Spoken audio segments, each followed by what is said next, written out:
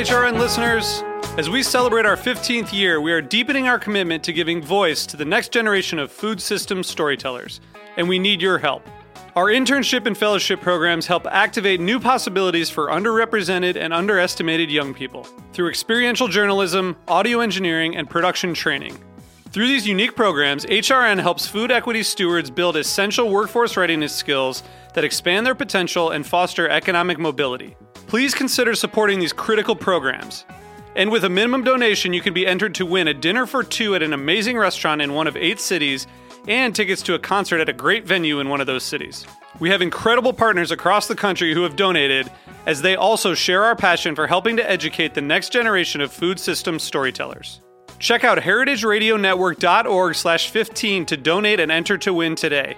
That's heritageradionetwork.org/15 to donate and enter to win today. And make sure you donate before March 31st. Thank you. This episode is brought to you by Tabard Inn, new American cuisine in one of Washington, D.C.'s oldest hotels, located in DuPont Circle. For more information, visit tabardinn.com.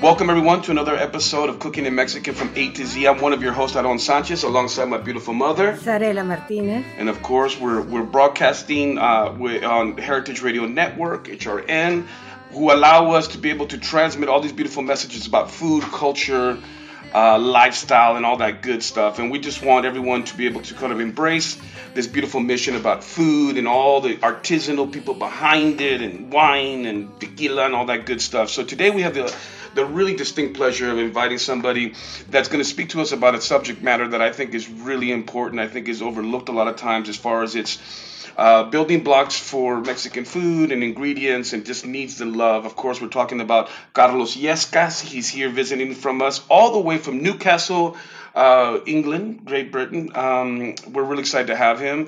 Let me just wax a little bit poetic about this gentleman, because he is really somebody special. He's a food scholar, obviously, conducting extensive doctoral research on the principles and relegations of cheese. He's the co-founder of Lactographia Cheesemonger, forgive my pronunciation, but he's also the first artisan cheese distribution company in Mexico. He is the co-founder of Lacteo, a Latin American platform that through education and instruction, we seek better conditions for artisanal cheesemakers in the regions and their communities, and empower local consumers to recognize the quality of local and foreign products. This is beautiful, because he's also acknowledging all of and trying to create this beautiful network and making sure that everyone has the proper recognition that they deserve, which is awesome. He also published his wonderful book called Quesos Mexicano in 2013. And his work has been a subject matter of an episode of Taste of Mexico with our dear friend, of course, Chef Rick Bayless, which we all love and care for so much. And Carlos has traveled throughout the Western world, documenting cheese traditions and the stories, and currently researching raw milk use in cheesemongering around the world. And hopefully we can talk about that, because the idea of pasteurizing cheeses and all that good stuff. So we're going to kind of touch upon cremas, requeson, panela, and artisanal cheeses in the Mexican diaspora. So everybody, please welcome Carlos Yesca. Orale! Thank you, Aaron. Thank you, Sarela, so much. What a wonderful introduction. I'm so excited to be with you in this radio show.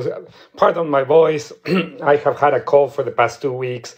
It's getting better. It's not COVID, but we're all set to go here. Outstanding. I'm thrilled to be able to learn directly from the master, because we had Paula Lambert here, who does Mexican-style cheeses, and charming as she is and adorable as she is, they're not the Mexican cheeses that we know and love, and that we wonder why they are not available in the United States. And I think Carlos is going to be able to tell us that, and I'm so excited to have you here. Thank you so much for joining us.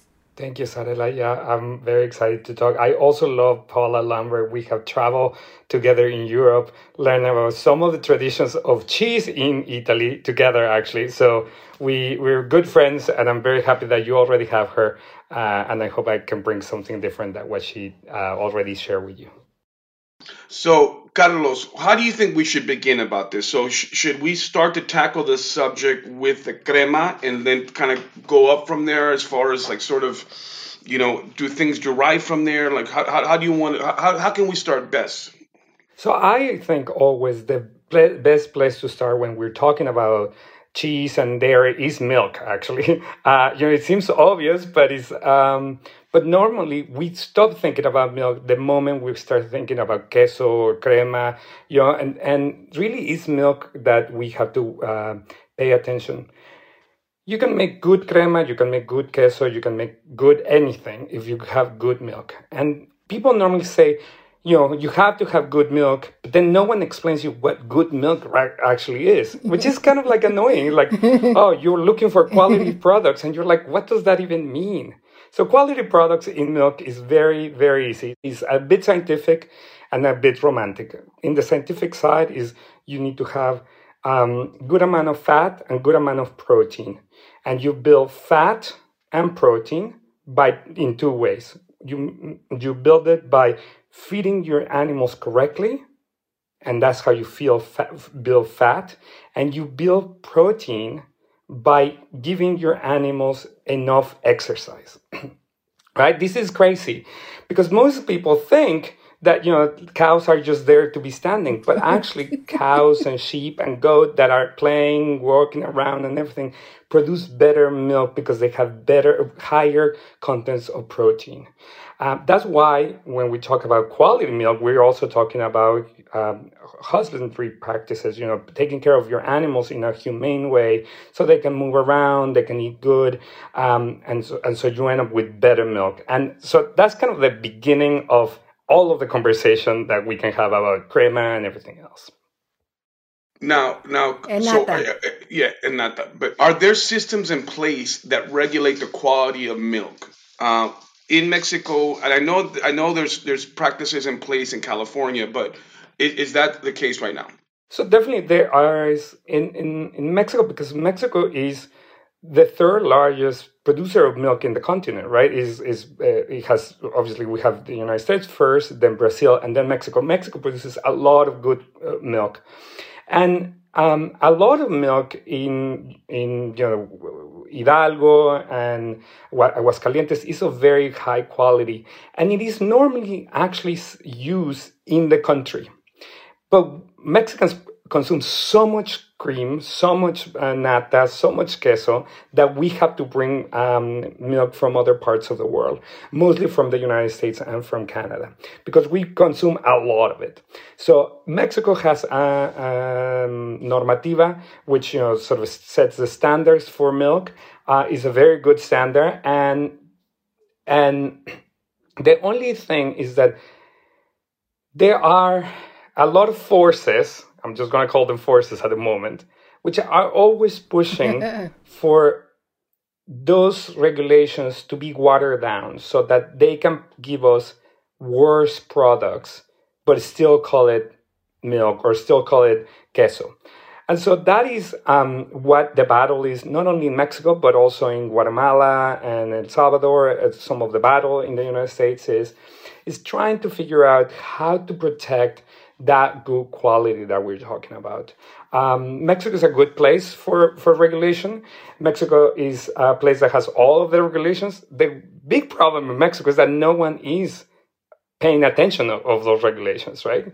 It's not like we are lacking rules. We have other rules. It's just no one is enforcing them. And what can we do about that? Nothing? We can do a ton about it. And so on both sides of the border, I think the first thing is consumers need to demand better quality. Consumers drive this, right? If we eat whatever is put in front of us, and we never ask where it's coming from, and we don't ask how the animals are treated or what those animals are eating, then they're gonna give us whatever stuff there is. But if we're actually always asking, the supply chain is trying to cater to us.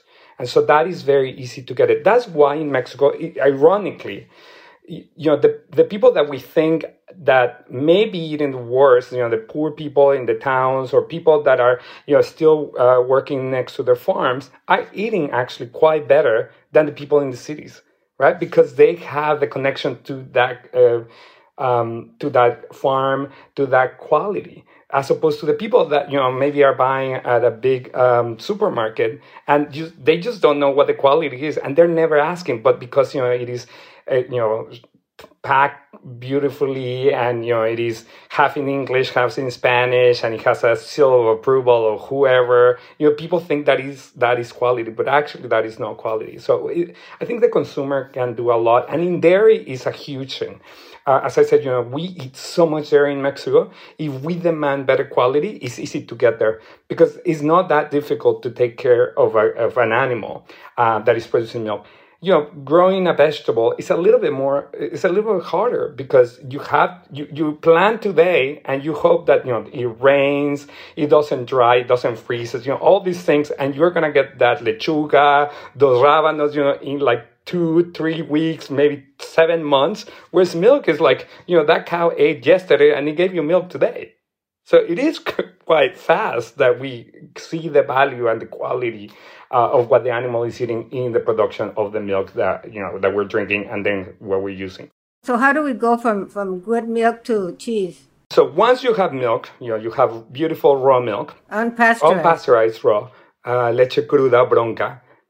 Because of the regulation that exists in Mexico, if you're going to make a cheese that is going to be aged under 60 days, a queso fresco, a panela that is going to be sold really fast, maybe 1 week after it's made, maybe 2 weeks after it's made, it has to be made with pasteurized milk. If you're aging that cheese past 60 days, so 2 months, then you can use actually raw milk. So there are raw milk cheeses in Mexico. Queso cotija de la región de origen, the one that is made in Michoacán, is made with raw milk. And it is made possible that way because it has to be aged at least for 60 days. You really can find good quality cotija from the mountain that is younger than 90 days, right? But the panela is not the same. The panela that we are going to eat maybe was made today and is going to be sold next week or maybe in 2 days in the mercado. That has to be by regulation made with pasteurized milk. That doesn't mean that... And how do you make it? How do you get that wonderful silkiness with the panela? Well, I mean, one thing, Mom, should we start though with cremas and then move up to cheeses? So, because I think that would be the gradual... Sure. Evolution, no, Carlos? Let's do that, Mom. Okay. That way we can see, like, you get the milk, we make crema, then cheese comes from out. Let's do that, no? Yeah, that's a good idea. So let's say you have good quality milk, right? And you want crema. And so crema is basically the fattest part of that milk. So there is 2 ways that you can make it. One is by natural acidification. So that means that the milk that you have that is raw, it starts acidifying by itself. It starts fermenting by itself, and then you remove that sort of acidified fat, acidified nata, and then you liquefy it and you make crema. There's a process also that is technical. You can add citric acid into that milk to turn it really fast. And that's what normally happens now. People pasteurize the milk and then they put citric acid, which could be in powder form. People in the pueblos normally use vinegar or lime juice to make their own crema. But, the big industry is making it with citric acid. And so then you create that sort of fat. You separate that fat and then you liquefy it, and that's how you end up with crema. Now, here the problem is... How do you liquefy it? You liquefy it by putting a little bit of the whey back and just putting it in a centrifuge. It's just like, if you're making it at home, you can just put it in your blender and, centrifuge it and you end up with it. Now, the problem is that in Mexico, a lot of people have the memory of crema that is very thick, right? Crema espesa. And then they seem to not be able to find it. And the reason is because the milk quality has gone down. So it doesn't have that same amount of fat. And so the industry is making crema with milk that is of lower quality, and so it's not so thick, not so espesa. And so what ends up happening is that now a lot of producers are using gomas and powders and all sorts of stuff to add to create that sort of texture. And so body. To that body. And that just tastes horrible. When I go to the supermercado in Mexico and I buy that, I'm always like, oh, this just doesn't taste good. It has that sort of rancid flavor at the end. Yeah. And it's from those, from all those chemicals added to create something that before was being just done by quality milk. So we have like a really like something very liso, very smooth, like a crema mexicana, and then you get something like a crema salvadoreña, which is thicker. How does that process get? They just add more fat, and so the consistency is denser, or how does that work? Yeah, exactly that. So it's just more fat. It's just pure fat. If you want something more thick, you put less whey to liquefy it, and you end up with something fatter.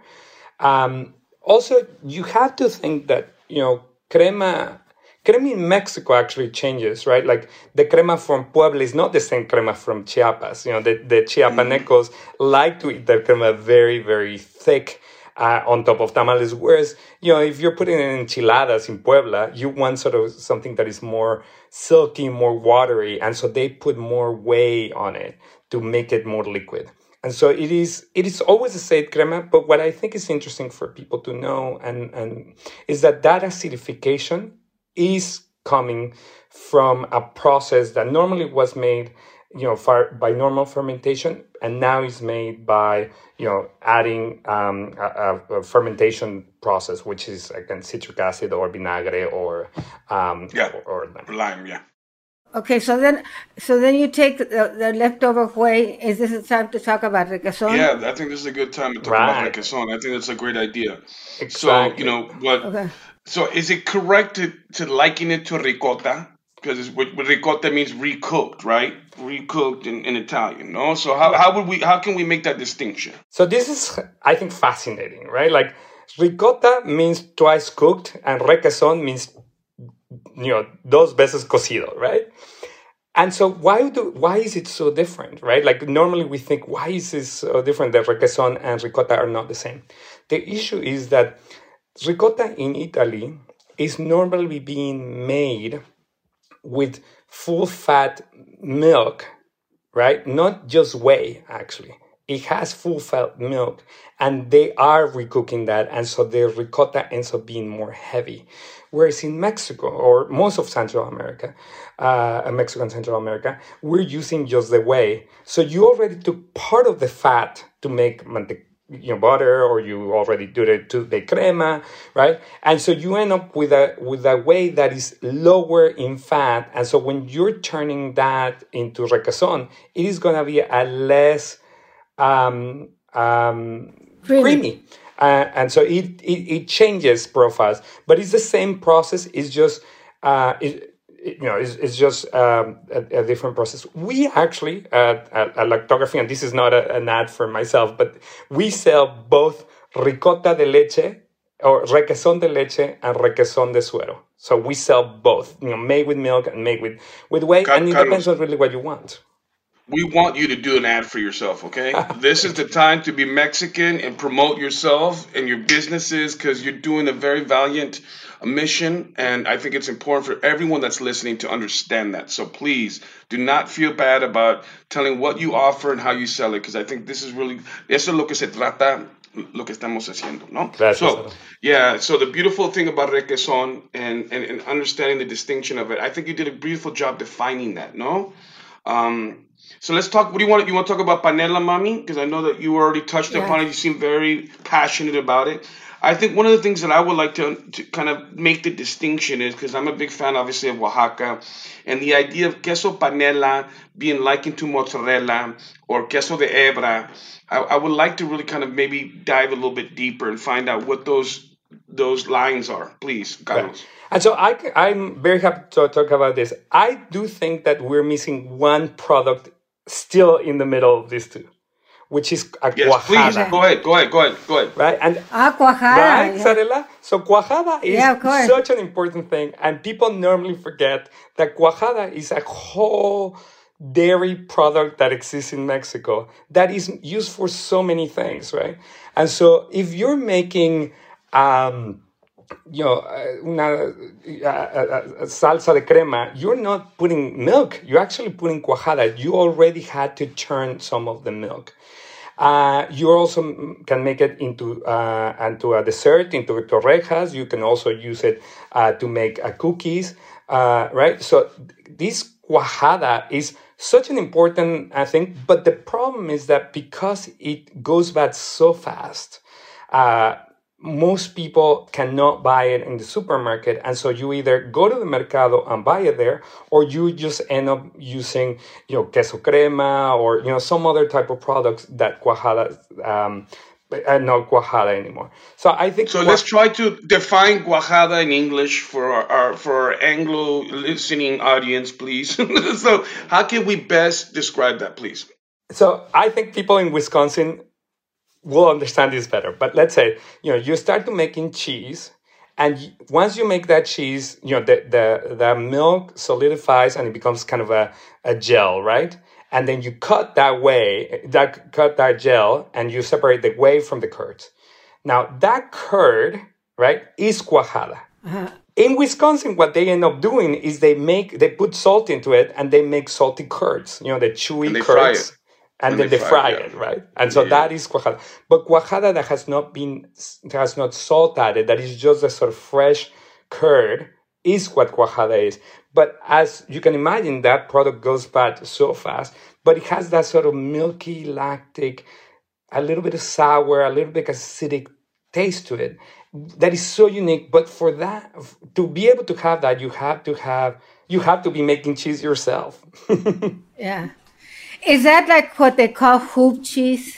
Yes, exactly. So hoop cheese, queso de granja, is that sort of first step before you. It's just a very simple cheese that you just took the curd out, put it in the hoop, and that's it, right? You didn't press it, you didn't mill it, you didn't wrap it in any type of leaf, because that will change the flavor and it will also change the acidification. So cuajada is that very specific type of thing. And these quesos, the hoop cheese, queso fresco, queso de rancho, queso de hoja, are all cheeses that are normally used in Mexico, or at least in southern Mexico, Oaxaca, Veracruz, Chiapas, for breakfast. And the reason to use those cheeses for breakfast is that those cheeses were being made.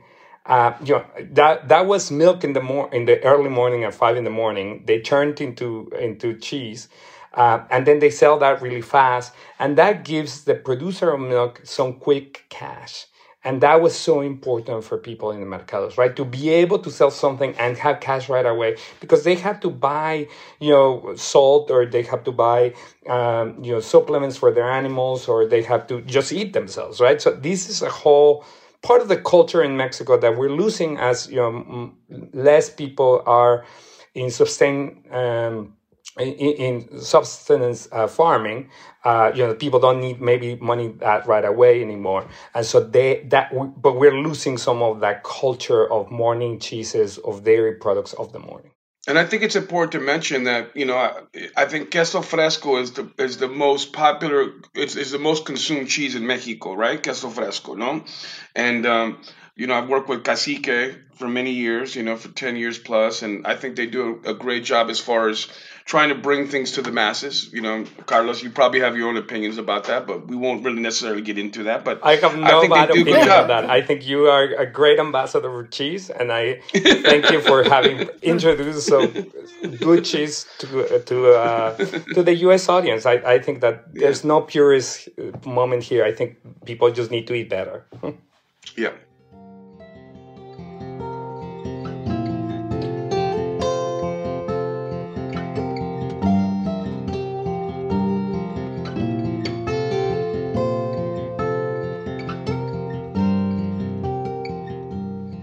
This episode is brought to you by Tabard Inn.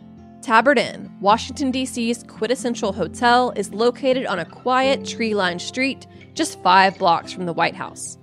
Vibrant yet unassuming, the Tabard is comprised of 35 sleeping rooms, each unique in character and design.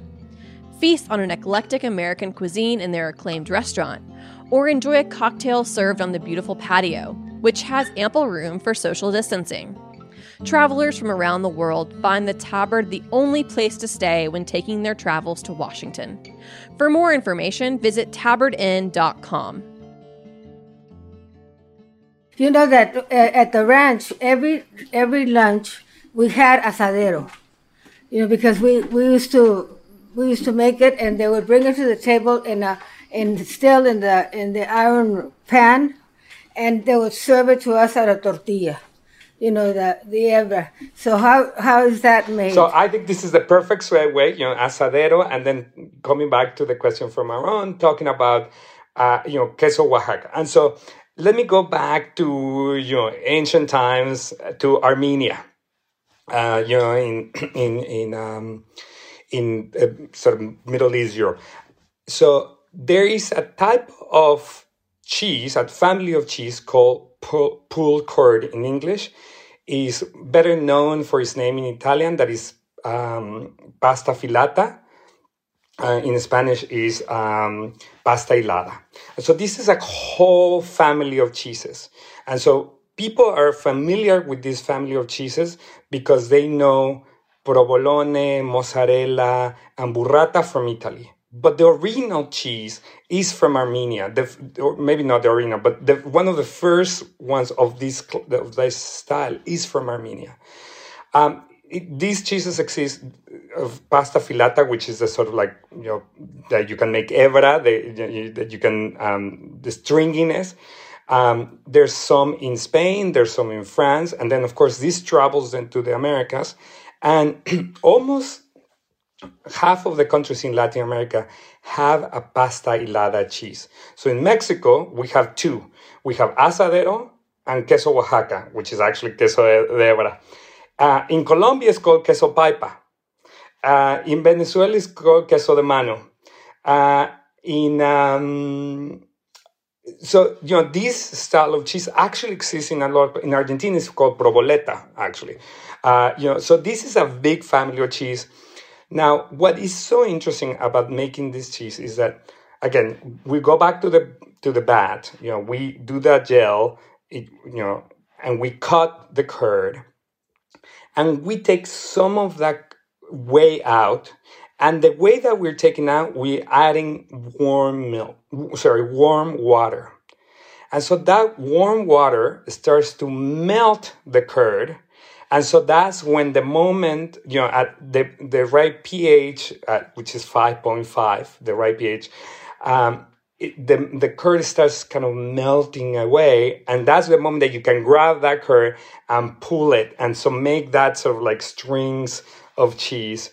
And you can decide to make, mozzarella or queso de hebra.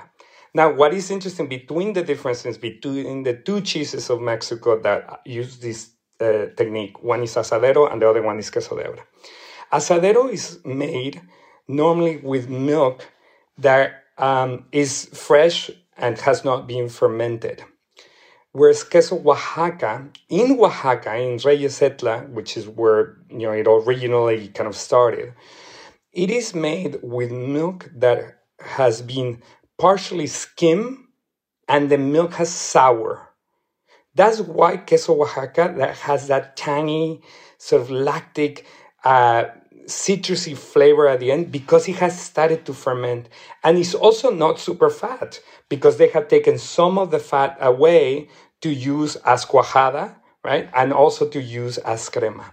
And so queso Oaxaca is so distinct. And what has happened is that people have that memory, but now the big industry in Mexico is making queso Oaxaca with full cream, with non-acidification. And so you end up with a Oaxaca that is kind of rubbery, right? It is like hard, it's really chewy. And the original Oaxaca is not like that. And the reason is this thing is that it was a milk that has already been pre-processed, because producers, the dairy people need to maximize the amount of milk that they have to be able to make the most money out of just the 1 liter or the 10 liters that they have.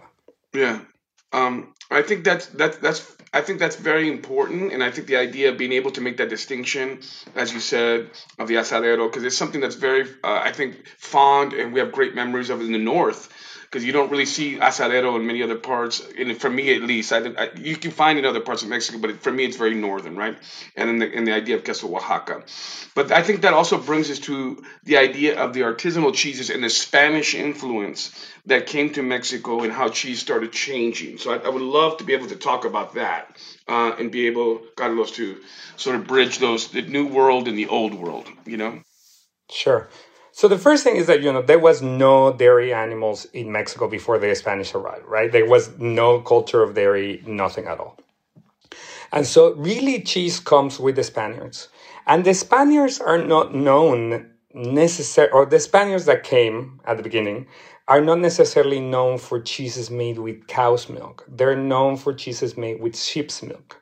Right, so they're from Castilla-La Mancha, in the center of Spain, and those are queso manchego, ombra, artesano. It's all those sheep's milk cheeses that are delicious, and they have a very distinct way of usage in Spain. So these people arrive, and they brought their animals, and the cows that they brought weren't necessarily cows for milk. They were cows that are called doble propósito, for two purposes. It is cows that you can eat as meat and you can also use for their milk, right? But that means that you're using both the male and the female, right? Because the males are good for nothing other than for eating meat. Really, if you're not creating meat, you really don't need the males for anything. You need one bull, and maybe not even one anymore, to make, female cows that, give you the milk. Anyway, so they arrived and they brought this culture of cheese making, but the first cheeses that appear in Mexico, still under the colonial rule, are made with sheep's milk. And so in my book, I did all sorts of research on sort of the historical aspects. And the first cheese that appears in Mexico is in Puebla, and it is made with sheep's milk, so closer to a manchego from Spain. And then the indigenous peoples of Mexico were lactose intolerant because they didn't eat dairy past, they were babies. Right? They didn't need the enzyme in themselves, so their bodies stopped making it. So it took a long time for the indigenous peoples to actually start developing a tolerance for dairy and a liking for dairy, right? Some of the things that I have read from historians and also from some of the indigenous scholars say that also people of that time saw queso and all the dairy products as too close as pulque. And because pulque was really a ceremonial drink, right? It wasn't like, they were going to be drinking dairy all the time. And so that creates this sort of like time lag between when the Spanish started making cheese and when the Mexicans, the people or the Americans in Mexico, start actually eating cheese.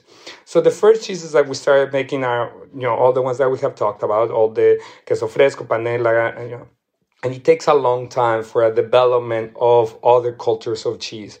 However, Mexico has, other than blue cheese, which is the one style we don't make. We have quesos de montaña, we have hard cheeses, we have goat's milk cheeses, we have all sorts of other stuff that has been developing, for the past 200 years. The scholars in the Universidad de Chapingo, who are the ones that have done the most research on this, because my book is more sort of in cheese culture, but they have really done a lot of the technical research. They identified 60 traditional Mexican cheeses, of which we have already lost 20 of them. And what does it mean that we have lost them? that these cheeses are not being made anymore, but there's also no one that remembers how they're made. And so that means that we have lost them completely.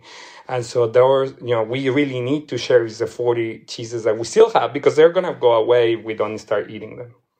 And how come that we can't eat them here in the United States? Oh, this is the most difficult part of this interview. I'm going to be able to tell you.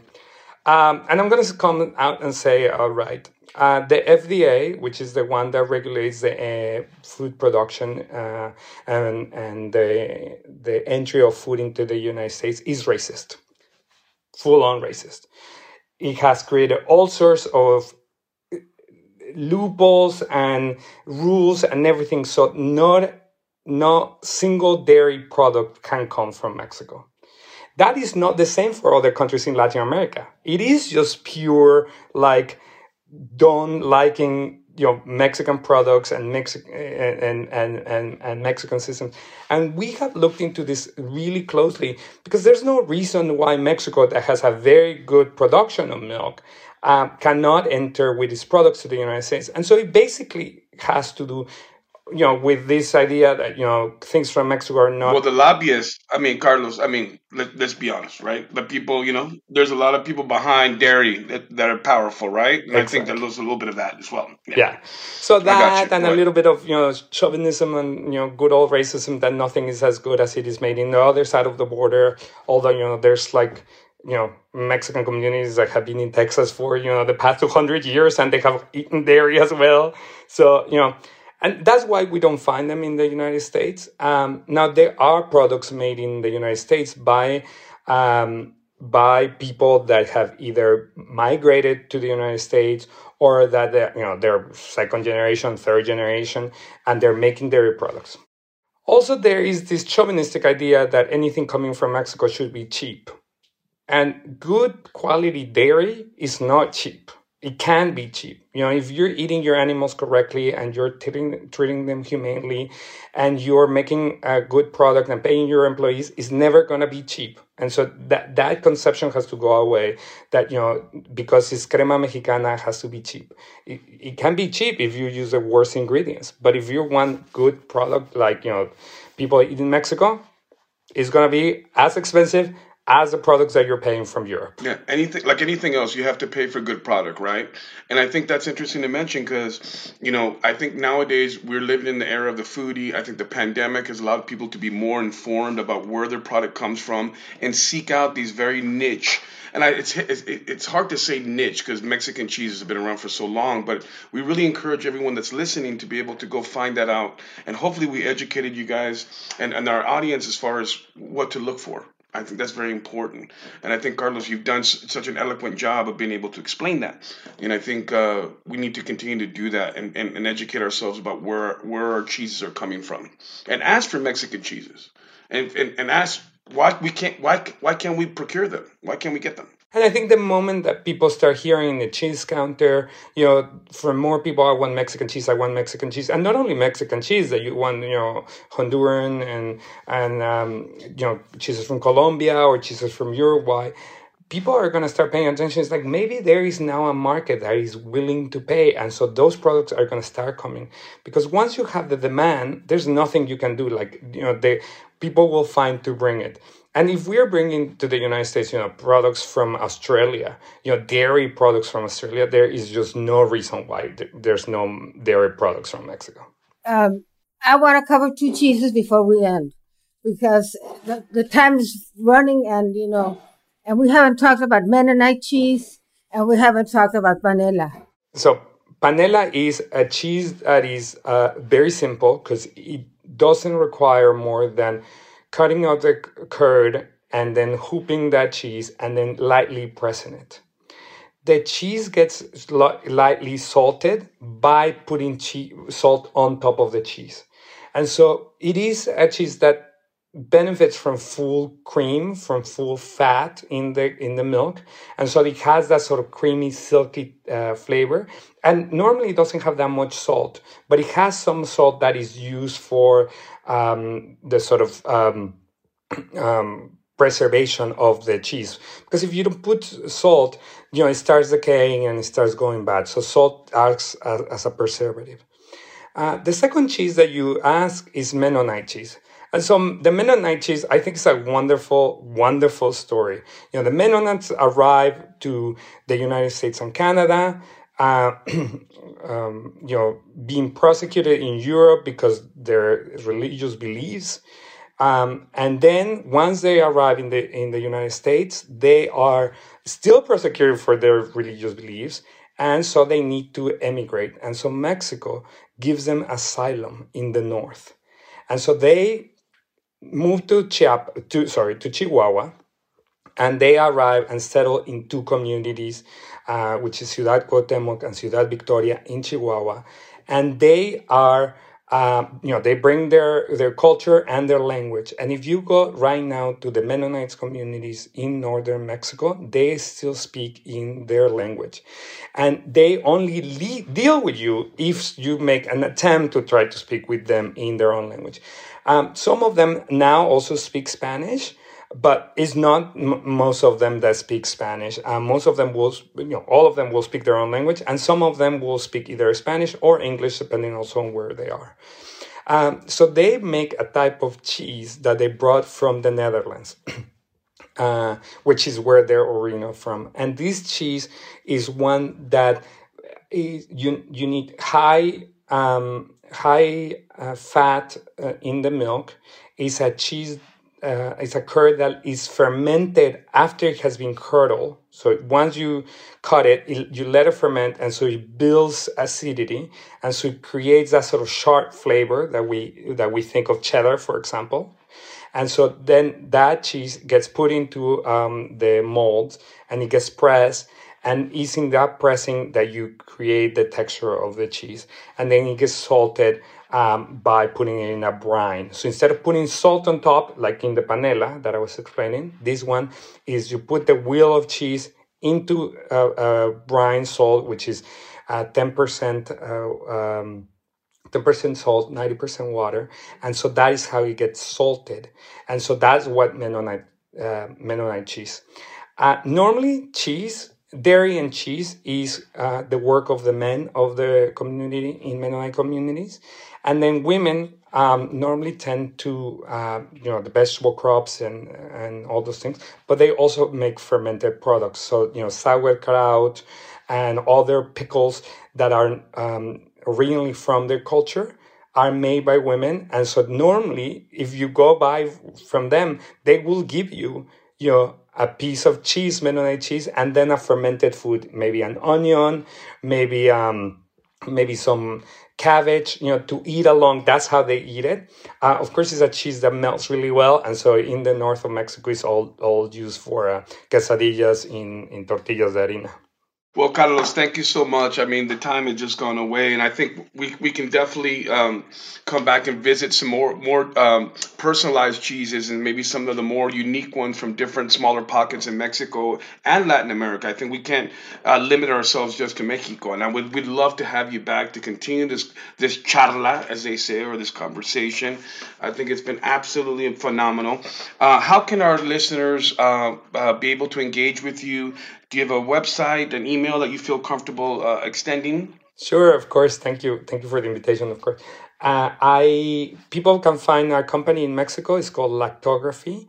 And, we sell cheese in Mexico City, and you can order from us, and, we'll deliver to your house in Mexico City. And then if you're looking for me, you can just look Carlos Yescas. It doesn't matter where, Twitter, Facebook, Instagram, I think even TikTok. And so you can find me there and ask me questions. I love to chat about cheese. And I love talking about dairy and Mexico and all these wonderful things. So thank you so much for having me, Sarela and Aaron. Of course. So today we've been talking about all things Mexican dairy. Of course, we've covered a lot of subject matter with Crema, Requesones, Panelas, artisanal cheese. Our guests have been, of course, the incomparable Carlos Yescas. He continues to do this really beautiful work promoting Mexican cheeses, and he has these beautiful companies that will allow you to have the cheeses come to you as well. This has been an absolute pleasure. I hope everyone's enjoyed this. Of course, this is Cooking in Mexican from A to Z on Heritage Radio Network, and I know Carlos also has his platform there as well, so please seek him out as well. And muchísimas gracias. Estamos muy agradecidos. Gracias.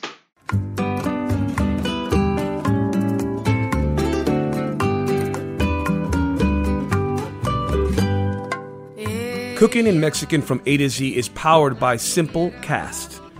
Thanks for listening to Heritage Radio Network, food radio supported by you. For our freshest content, subscribe to our newsletter. Enter your email at the bottom of our website, heritageradionetwork.org. Connect with us on Instagram and Twitter at heritage_radio. You can also find us at facebook.com/Heritage Radio Network. Heritage Radio Network is a nonprofit organization driving conversations to make the world a better, fairer, and more delicious place. And we couldn't do it without your support from listeners like you. Want to be part of the food world's most innovative community? Subscribe to the shows you like. Tell your friends, and please join the HRN family by becoming a member. Just click on the heart at the top right of our homepage. Thanks for listening.